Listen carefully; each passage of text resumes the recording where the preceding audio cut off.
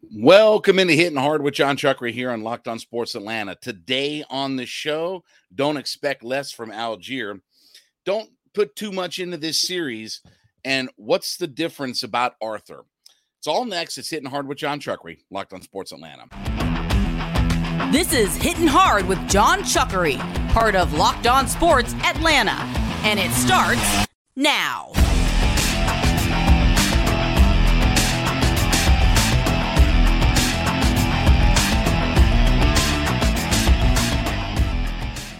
Hittin Hard is part of the Locked On Podcast Network, your team every day. We ask you to subscribe or follow for free on YouTube or wherever you listen to your podcast. Get the latest episodes of Hittin Hard as soon as they become available. Also, check us out on the Sirius XM app as well, and give me a follow on my personal Twitter page at JMCH316. So, obviously, a lot of massive buzz around Bijan Robinson coming into the season. You know, everything from offensive rookie of the year to he's going to lead the league in rushing to he's going to have, the greatest rookie season in the history of mankind and everything basically, in between. But, we may be sleeping a little bit on the role that Tyler Allgeier is going to have for this team. Now, Allgeier had a magnificent year last year. When you look, he only started seven games last year, 210 carries for 1,035 yards and the 3 touchdowns, while he averaged 4.9 yards per rush. And I think it was 3.6 yards after contact. So when you look at what this offense is going to be, don't sleep on what Allgeier's contributions or what his numbers are going to be. There's no real reason for Allgeier to take a step back. I mean, again, if you look at 210 carries in only 7 starts, there's no real reason to think that, and again, I know he played 16 games, but there's no reason to think that he can't be a 1,000-yard back, where he's still going to be at times the feature back. And what I say about that is just because the way that they're going to use Robinson isn't just as a traditional lineup in the eye type of running back. Like, they will have Bijan Robinson playing in all different parts of the field. So again, and we've talked about, that it's no mystery, they're going to use him a lot in the passing game. So his total yards and things may be higher than, again, that's the part that will get him a lot of acclimates and things like that.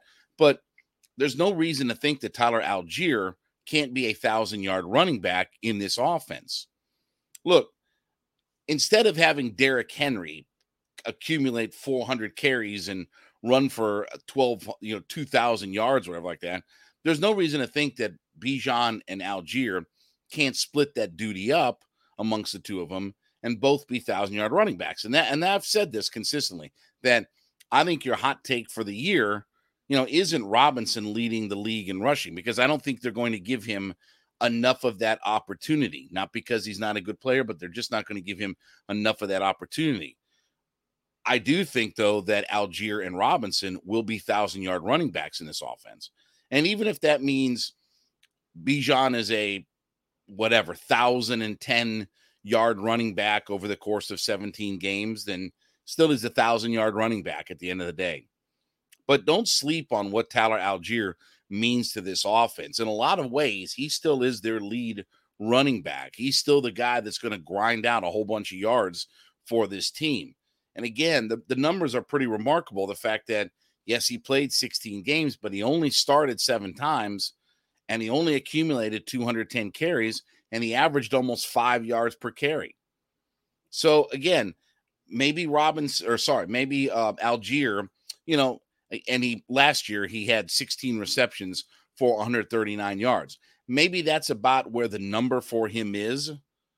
And if you look at some of the carries that were distributed last year, 144 for Cordero Patterson. To be honest with you, I could see that number going down by 100 carries. That they don't use Patterson as much. They maybe increase a little bit of his load in the passing game, where he had 31 targets on 21 receptions last year. I could see the carry number go down, but the reception and target number go up.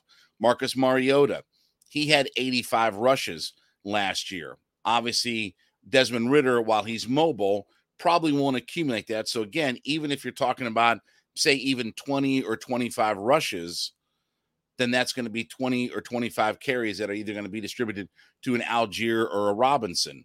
And Caleb Huntley had 76 carries last year in the offense. Okay, that's probably, again, a number that's going to be distributed to the two running backs. Avery Williams had 22 carries last year. Obviously, Avery Williams isn't here this year. So that may be the carries that Cordarrelle Patterson gets.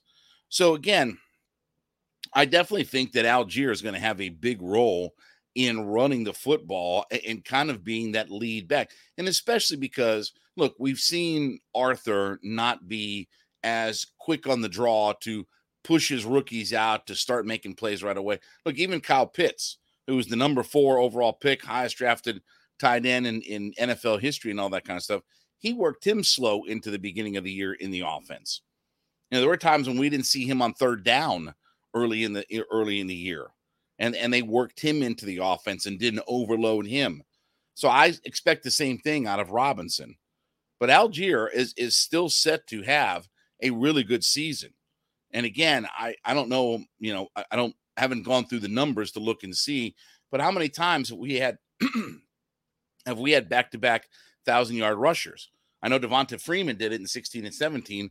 I know Michael Turner did it in 08, 09, and probably even 10 and 11 and 12, But again, we don't have guys that typically have been consistently running for 1,000 yards in this offense. No reason to think that Allgeier can have a big role in this. Like I said, maybe his numbers stay pretty flat from the passing game aspect of it, because they look at Robinson as a guy who, you get him out in space, he can accumulate more yards in the passing game. But certainly that there's a big role for Tyler Allgeier to be had. Look, it's going to be fun with Patterson, Robinson, Allgeier, the way that they use all of these guys. And I expect at times that all three of those guys will find themselves on the field. I think Patterson becomes more of that wide receiver slot guy that's catching passes. He may be, quote unquote, designated as a running back, but I think the carries start to minimize. Again, 144, I could easily see 100, 120 less carries for him. And that's not because he's a bad player or anything like that. It's just the nature and the flow of the offense. If you told me that Cordarrelle Patterson had 30 carries and, say, 40 receptions, I'd be fine with that. He's still going to be a player in this offense.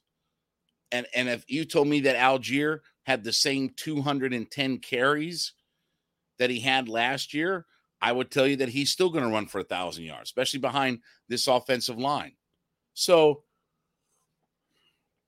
while all the hype is obviously around Bijan Robinson and all of the hoopla and all that, and for good reason. Again, people are talking about he's the best running back prospect to come out since Adrian Peterson and all this good kind of stuff.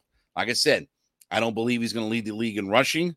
I don't think he's going to get that kind of opportunity. I think he's going to do more things in the offense besides just running the football. Because, again, if you're going to lead the league in rushing, you're going to be a dedicated – again, you're going to burn your running back out. Not everybody's built like Derrick Henry. Not everybody can run for 400 carries, or you're just going to burn the tread completely off that tire. If you're going to lead the league in rushing and be a focal point of your passing game, I don't see all of that happening. So, again, don't minimize the contributions that Tyler Allgeier is going to have in this offense. Again, I will say, I think that both guys end up running for 1,000 yards in this offense. They may not run for 12 or 13 or 1,400 yards, but I still think both guys find a way to get over 1,000 yards rushing. And we'll be the first Falcons team to do that since Warrick Dunn and Mike Vick. So, again, I think Allgeier is going to have a big role in what this offense does, and especially being the lead back running the football. All right, this episode is brought to you by FanDuel, and as we get ready for NFL season, it's coming up on Thursday. It's a week from yesterday. Listen, FanDuel's got you covered as America's #1 sportsbook. So Right now, if you're a new customer to FanDuel, you can go in and bet $5 and get $200 in bonus bets guaranteed. Plus, all new customers who bet the $5, they'll also get $100 off NFL Sunday Ticket from YouTube and YouTube TV. So what a package that is. $5 bet gets you $200 in bonus bets and $100 off NFL Sunday Ticket from YouTube and YouTube TV. And now's the best time to join FanDuel as we're getting ready for the NFL season. It's an app that's super easy to use, safe, secure. You can bet on everything from player props, scores, more, everything in between.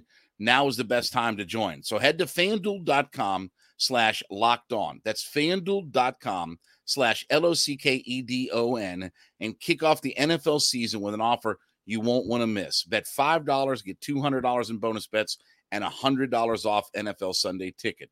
FanDuel is the official partner of the NFL. So it was a really good win for the Braves last night. Strider went to 16-4 on the season. He was good enough, right? 6 innings, 4 runs, 9 strikeouts. He was good enough to, accumulate the win. Lance Lynn gave up 7 runs, including a grand slam to Ronald Acuna Jr., who becomes the first player in Braves history to have 30 homers and 60 RBI. But I will just say that this series is, while it's fun, in the grand scheme of things, really isn't drastically important. Like, I don't believe that this is a series that is for the number 1 overall seed. And with the Braves winning last night, obviously they're not going to, they can't even tie with the Dodgers, as far as number 1 seed. The Dodgers came in 4 games behind Atlanta, and now Atlanta's won the first game in this series. But really, when you look at Atlanta's schedule the rest of the way, okay, once they get home and from the Dodgers, they come home and play the St. Louis Cardinals, okay? Cardinals are in last place. They're a dreadful team. The only reason that the Pittsburgh Pirates aren't in last place is because the Cardinals are worse than them. So you got them at home. They stink. Obviously, Philadelphia, that'll be a fun series. But again, it doesn't mean anything in the grand scheme of things because the division's over. The Miami Marlins, they're toast. 3 games in there. You get 3 games at home with Philadelphia. And then the rest of the schedule, when you start on the 21st and go to October 1st, you've got 4 games at Washington, 3 at home with Washington, with a series with the Cubs sandwiched in between. So you look at 7 of the last 10 are against Washington. And then you've got basically the 2 teams that are in the bottom of the division for the NL Central with St. Louis and Pittsburgh.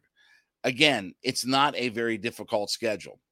It doesn't set itself up to be a very difficult schedule, even no matter what happens in LA. So while it's fun and it's cool and, people will use it as a measuring stick or whatever, it really isn't that important. Again, even if the Braves had lost 0-4 and they come back home and tie for the best record, in the National League, and now they're competing with that. Okay, you're playing a lot of last place teams. You're playing a lot of vagabond teams. You're playing, trash teams. Other than Philadelphia, who's fighting for a playoff spot, that's it. Pirates, Cardinals, Washington, Fishnets. Like, those teams are really nothing right now.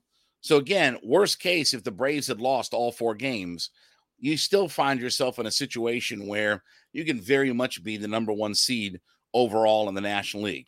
Now, look, maybe that's, a big thing, but again, I would rather be the number 1 seed than the number 2 seed. Both teams are going to play at home. But this series with the Dodgers, while it's fun, maybe doesn't mean as much. And look, obviously, nothing in the division is, going to be on the line or anything like that. I mean, it's certainly a far cry from what last year was, when coming down the stretch, every game mattered and every game was important and this, that, and the other. But this year, with the division being a blowout the way that it is, and the Braves being, now 5 games up on the Dodgers, okay, Braves are just going out there and taking care of their business. They're just going to keep mashing their way through the regular season. They'll mash Pittsburgh. They'll mash St. Louis. They'll mash the Nationals. And they'll just keep doing what they do. And again, I will say, Ronald Acuna Jr. is going to be the MVP of the league. And I do believe that Spencer Strider, if he gets to 300 strikeouts and he leads the league in wins, because again, he's looking at 20 wins and 3 said and done. So again, while it may be fun and it may be exciting to play the Dodgers and everything that goes along with it, in the grand scheme of things, this probably doesn't mean a whole lot, and probably means even less now that the Braves won last night over the Dodgers to ensure that they're not coming home, in a worst case scenario, tied with LA for the best record in the league. Now the Braves have a game in hand, and we'll see what happens. I mean, again, I know that the Braves want to use this as a measuring stick and see what they look like against the Dodgers, and I get all of that. And for, again, fans, it's fun to see how we line up against the Dodgers, because that's our number one arch rival right now, right? In the world of Major League Baseball, our number one arch rival is the LA Dodgers. That's the team that we've battled in the playoffs and, obviously had all kinds of wars with. But right now, the way that this is being set up, where the Braves have now they have a 5-game lead, but they had a 4-game lead going in against the Dodgers, and they have a really weak schedule the rest of the way through. And what will be interesting to see is how much Snitker, as obviously this division is over, how much does he work some guys in, rest some guys, set up his rotation, all these different things to see, to get themselves ready for a playoff run in baseball. And obviously now, as the calendar has just moved into September, there'll be September call-ups and things. So it will be interesting to see, because again, they're not in a divisional race. There's no urgency, for the division. They don't necessarily need to play all of their starters every single day, day in, day out. It will be interesting to see how Snitker handles this last month of the season. Is October 1st. We head into the the regular season wraps up, and then it'll be playoff time after that. And then the Braves will be waiting, because again, they have to have the little short whatever series before they play the number 1 seed. So again, it's fun, but again, it probably doesn't mean a whole lot in the grand scheme of things, other than just for fans to say, hey, listen, we've beat our arch enemy, the Dodgers, and we'll see what happens, from there. But when they come back home, the schedule really lightens up. No more Dodgers, Padres, nobody like that. It's a bunch of last place vagabond types of teams that the Braves are going to play. All right, as you listen in and Hitting Hard, make sure you go into whatever podcast platform that you're listening on. Let us know you're an everyday listener to the program. So drop us a note, drop us a line that lets us know that you're an everydayer, as we like to say. You're listening in 5 days a week to the show. So what's the difference about, Arthur Smith? And I thought that this was, interesting for what it was. Arthur Smith talking about, obviously, look, there are definitely expectations and things that come along with year 3, as this is a 3-year plan and getting this franchise on track and making a difference and things like that. But here's a quote from Arthur, and I'm going to read you a couple of quotes from Arthur Smith, what he said the other day. Quote, "What I appreciate about the guys we have is these guys have real leadership traits. That's not some phony narrative that people try to hype to justify certain things. These guys are real. That's what allows you to go on and have a practice where it doesn't feel like I'm telling guys to focus like I'm a peewee coach." And then he goes on to say that when you've got the right group of guys in the focus has been there every day. It's never going to be perfect, but that's what you appreciate. You think you have it, but until you go through 6 weeks, you don't know. But that part's made my job a lot easier. And look, this is the thing that I appreciate about Arthur Smith. Okay. And I've met Arthur Smith. I've had a chance to talk to him multiple times. Again, it's not phony baloney, and I'm going to take my shot. So this is your obligatory shot at Dan Quinn.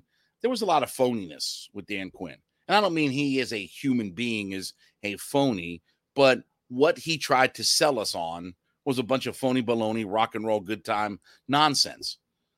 Again, Do Right Longer, Fast and Furious, Hunger Games Index, The Bears Loose, Embrace the Suck. Like, again, that message got really stale over a period of time. Now, why did it last as long as it did? Because his quarterback had an MVP season. He found the right offensive coordinator, and everything worked out, and we were in the Super Bowl. We weren't in the Super Bowl because of Dan's coaching. I can assure you that. Again, in a 6-year period, Dan had 3 seasons where he had a 5-game losing streak. That's not easy to do in the NFL unless you're one of the worst franchises in the league. So he had a way to have 3 5-game losing streaks in a 6-year career at the helm. That doesn't happen to usually Super Bowl teams. You might have one of those, but 3? So again, I appreciate Arthur Smith and the players that he has. Look, the Grady Jarretts, the Calais Campbells, guys that are real leaders on this football team, right? Guys that are true leaders. They're not phony baloney types of guys. And they made a point to bring in these kinds of guys, as well. I mean, obviously Grady's been here, but the idea of a Calais Campbell who looked at this franchise and said, this is where I want to be. This is the team that I want to play for. And when you listen and you talk with Arthur Smith, you get the sense of, how real he is, right? I mean, there's not a lot of phony baloney that's attached to Arthur Smith. And when he talks about the leadership of these guys, and again, we're not perfect and we're trying to, get better every single day. Like, you believe that kind of stuff. And you believe it without the idea of, hey, again, it would be one thing if Arthur Smith came out and said, look, we're not perfect. We're trying to get better. The Bears loose. What? Huh? That's what we got from the last guy. Well, we're trying to grow every day and the Bears loose. And we got to do right longer. What? Huh? What? And we have a really high Hunger Games index for, what we're doing out there. What? Huh? What? Huh? Excuse me? Baking powder? That's what we got from the last guy. And look, it was fine for a while when you win. But when things don't all go your way, you saw how quickly it tanked. We weren't coached very well before that Super Bowl season. We were not coached well after the Super Bowl season. We just had a player that stepped his game up to an elite level. Think about that. I mean, Matt Ryan stepped his game up to an elite level. Elite MVP level. 35, 37 touchdowns, whatever it was. An elite level. And when you have that from a quarterback, you will go really far in the NFL. Again, we've talked about, I've broken down the numbers on my radio show. Start with 19. Go do yourself a favor. Go through, start in 1979 with the MVP of the league, which is Terry Bradshaw. Start in 1979 and go forward to today and see where, when a quarterback wins the MVP of the league, see where that quarterback finishes. Look, just start. I mean, you can do the same exercise that I did. Start in 1979, start with Terry Bradshaw winning the MVP, and then move forward and go every year that a quarterback wins the MVP of the league. Where does that quarterback finish up? Most of the time, it's Super Bowl and NFC AFC championship game. So obviously, Matt Ryan lifted this franchise up, despite what Dan Quinn couldn't do. And that's what I like about Arthur Smith, is just, you get a real guy, you get a football coach, right? I mean, again, the fact that Dan Quinn was being talked about to be an NFL head coach because they drafted a generational type of player tells you about how good Micah Parsons is and how good Matt Ryan was. That people look at Dan Quinn and think that he's any kind of head coach to have in the NFL. So again, I appreciate Arthur, kind of the no nonsense, kind of the, not trying to put out catchphrases, not trying to overhype and things like that. That it's all rudder and it's no sail. Like, it doesn't just kind of vary. Well, the Bears loose and we got to do right longer and we got a high Hunger Games index. The message has been pretty clear and straightforward that this is a football team that's going to be tough, physical. We're going to do a lot of things. He's obviously a creative mind on offense, and now he's got a lot of weapons to work with on offense. And again, if it doesn't work out, and if it fails miserably, then so be it. It will fail miserably. But I don't think it's all going to be because of what Arthur Smith has done. I think Arthur's a good coach. I think I think he's an elite coach? No. I don't think he's an elite coach yet. But he could be. And if this team gets its way, and they figure out where we need to be, and now that he's got a roster that he can coach up, yeah, maybe Arthur Smith can make that next step up into the elite world. Again, usually when you talk about elite coaches, you got to be Super Bowl. So again, I believe in Arthur Smith. I trust in what his vision is. I like what I hear from him. When I've had a chance to talk to him, I believe in what he says. And again, I think we're going to be better for it. I feel like for now that, again, and I've asked about this for years, that when we have our football team out there, do we have an advantage on the sidelines? Do we have an advantage on the sidelines? And for the first time in a long time, I feel like we have an advantage on the sidelines. That when we go into a game, we can scheme and change up and do what we have to do to be able to win that game. I feel like for the first time in a whole bunch of years that we have a guy that on the sidelines gives us an advantage. That's what I've wanted for a long time.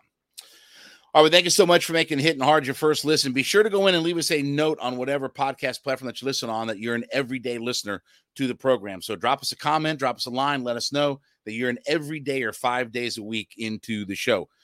We ask you to subscribe or follow for free on YouTube or wherever you listen to your podcasts. Get the latest episodes of Hittin' Hard as soon as they become available. Also, check us out on the Sirius XM app as well, and give me a follow on my personal Twitter page at JMCH316. We'll prepare for Falcons' first game coming up here on Monday. It's been Hittin' Hard with John Chuckery, Locked on Sports Atlanta.